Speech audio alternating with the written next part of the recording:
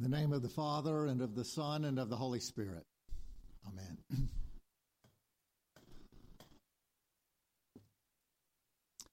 Since I've been coming here, my whole life has been changed. That's a comment that I've heard from people new to this and other churches, because that's what the Holy Spirit does in people through churches.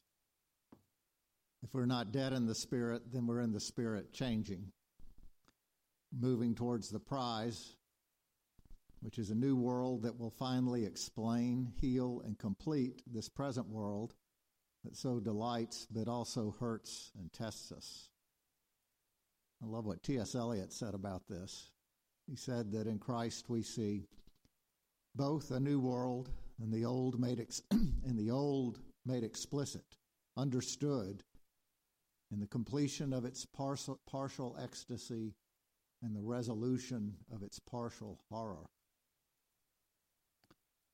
Switching from Eliot to Frost, we have miles to go before we'll see that fully. The Bible describes the church as the people on the way. Let's strive to be a church where everyone is moving all the time. Ideally, a church is always attracting new people while also helping longtime members go deeper into the life of faith. One of the most reliable paths into that deeper life is stewardship. Stewardship is the word we use to describe our relationship to time, talent, and money. There are a lot of different ways we could think about these things. Here we're taught not to see them as our own possession, but rather as God's endowment, with ourselves as trustees invested with full authority and power of attorney. We are free, responsible, and finally accountable for the use that we make of our endowment. Church, we're taught that we are stewards full-time, not just in the parts of life that are church-connected. Under this arrangement, you parents are also trusted with the responsibility, care, feeding, and education of your children. Business ownership is stewardship, and so are gardening and teaching. Stewardship colors all of our activities. Once a year, the church asks us to review our stewardship specifically with church support in mind, asks us to pledge. Governments levy taxes and businesses sell services. Churches are funded by donations. Members give money so the church can give away its ministry for free. I've done a lot of asking you for money since I've been your dean. Your response has been inspiring. I have to be a careful steward of what I ask for, because every time I ask, you say yes. The church asks us to give sacrificially, proportionately, and cheerfully for its work. The time-honored standard for giving is the tithe, 10% of income. For most of us, that's a goal to work towards. For a few of us, it's a base to work from. But some of us are brand new to faith and others far along. It's normal that our giving levels and our commitment to the idea of stewardship itself will cover a wide range. Giving takes some getting used to. We crawl, then walk, then run. Suffer the beginning stewards, as Jesus might have put it, and prevent them not, because to such belongs the kingdom of heaven. The Bible makes it very clear that crawlers, walkers, and runners may all be rich or poor or middle class. The poor widow who puts the $1 in her purse into the collection box gets high praise from Jesus. A rich feller who paid for the new roof on the temple doesn't impress him. So even when I need money for the roof, I know that God doesn't count like we do. A person new to church, we'll call her Smith, might think of it like this. Smith recognizes that she has obligations to others, including now the church, which she has added to her very crowded life. She understands that the church, after all, has expenses, like any business, she thinks. She will pledge when asked and pay when reminded. She's learned to give, and she's generous. God bless her. What gives Smith pause is not the giving, but the concept. This idea that all that she is and has belongs to God for her to administer and trust is difficult to swallow. How was her job a gift? She had to apply for it. Her money didn't fall on her from heaven or grow on trees. She worked for it, took chances for it, saved it when others frittered theirs away. So Smith says to herself, I'll pledge to the church cheerfully and throw in something extra for the roof. But I've got my own feelings about this stewardship business. And as for the tithe, that's a fantasy. So what change might lie ahead for Smith in years to come if she stays faithful? One change is that through time her giving may become a habit. With practice, it becomes intertwined with 2 of the 7 kinds of prayer that she learned about in confirmation class. Those 7 are confession, petition, intercession, thanksgiving, oblation, praise, and adoration. It's like a ladder. Thanksgiving and oblation, which I think are the 4th and 5th steps, are a dance between God's action in our lives and our action in God's life. Giving thanks is how we learn to see the grace of God that before we hadn't even noticed. Oblation, which means volunteering for service, is how we become instruments of grace to others who may not notice.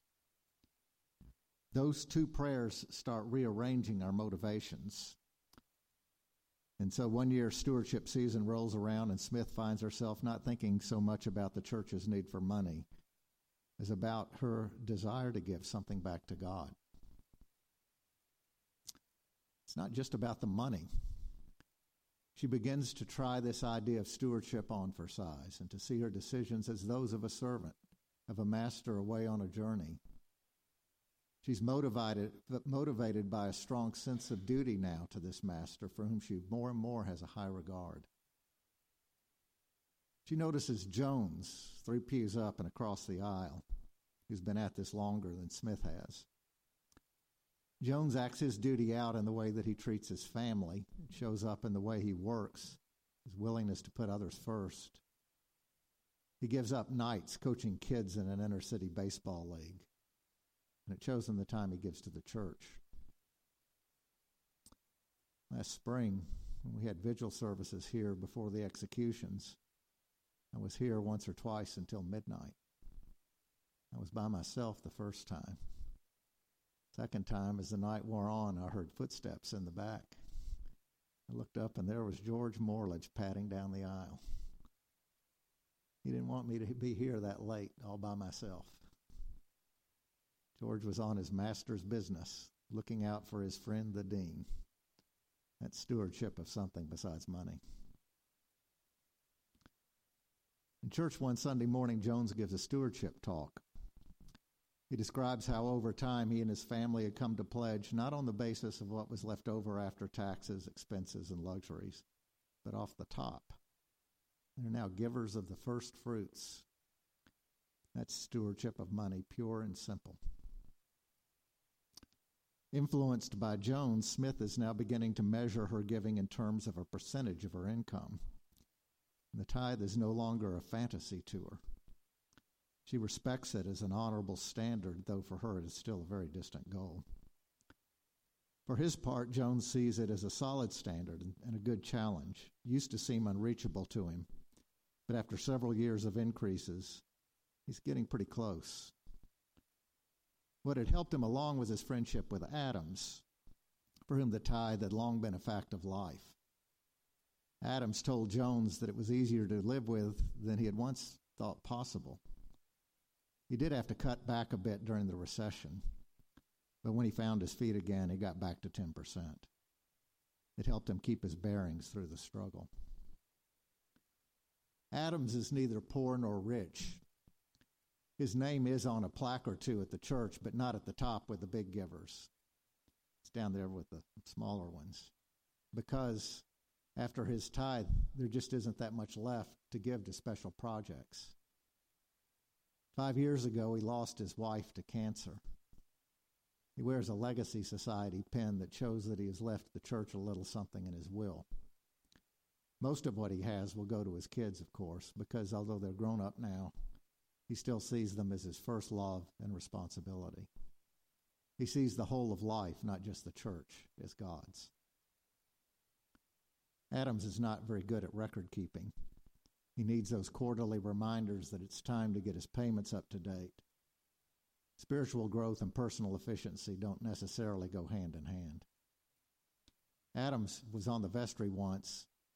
He stood for election that time from a sense of duty, but he didn't like it much, and he never ran again. He's grateful for those who volunteer for that responsibility. He is a chalice bearer. Giving the blood of Christ is a powerful experience for him. In Adam's life, that dance between thanksgiving and oblation has, through years of habit, turned into a prayer of adoration. For him, belief in God has turned to love of God and neighbor. That night last spring, George and I listened to the creaky noises these timbers make when it's dark outside and the candles flicker in the silence. We prayed some and chatted some to pass the time. We prayed for men about to die and for those who had died or suffered at their hands. Churches do such things because they make sense to us, even when they don't make sense to everybody else. We pray and care for all the other members of the household, whether they pray or care for us or not. We love our work. We buried a young woman here on Friday. Her siblings had gone to school here, and that was the family's only connection to this church. But in grief, they knew no better place to turn. Amber, Victoria, and the All Saints Guild bathed their grief in the holiness of love and hope. For some, the love of God comes suddenly in an overwhelming moment of grace, but for others it builds gradually, almost imperceptibly, over years of spiritual growth, fed by prayer, study, action, giving. The result is the same. At the last, we give because we know and love God. We know in our head and in our hearts that we have received from the Master's hand far beyond our capacity for service. So there's nothing left to do but praise.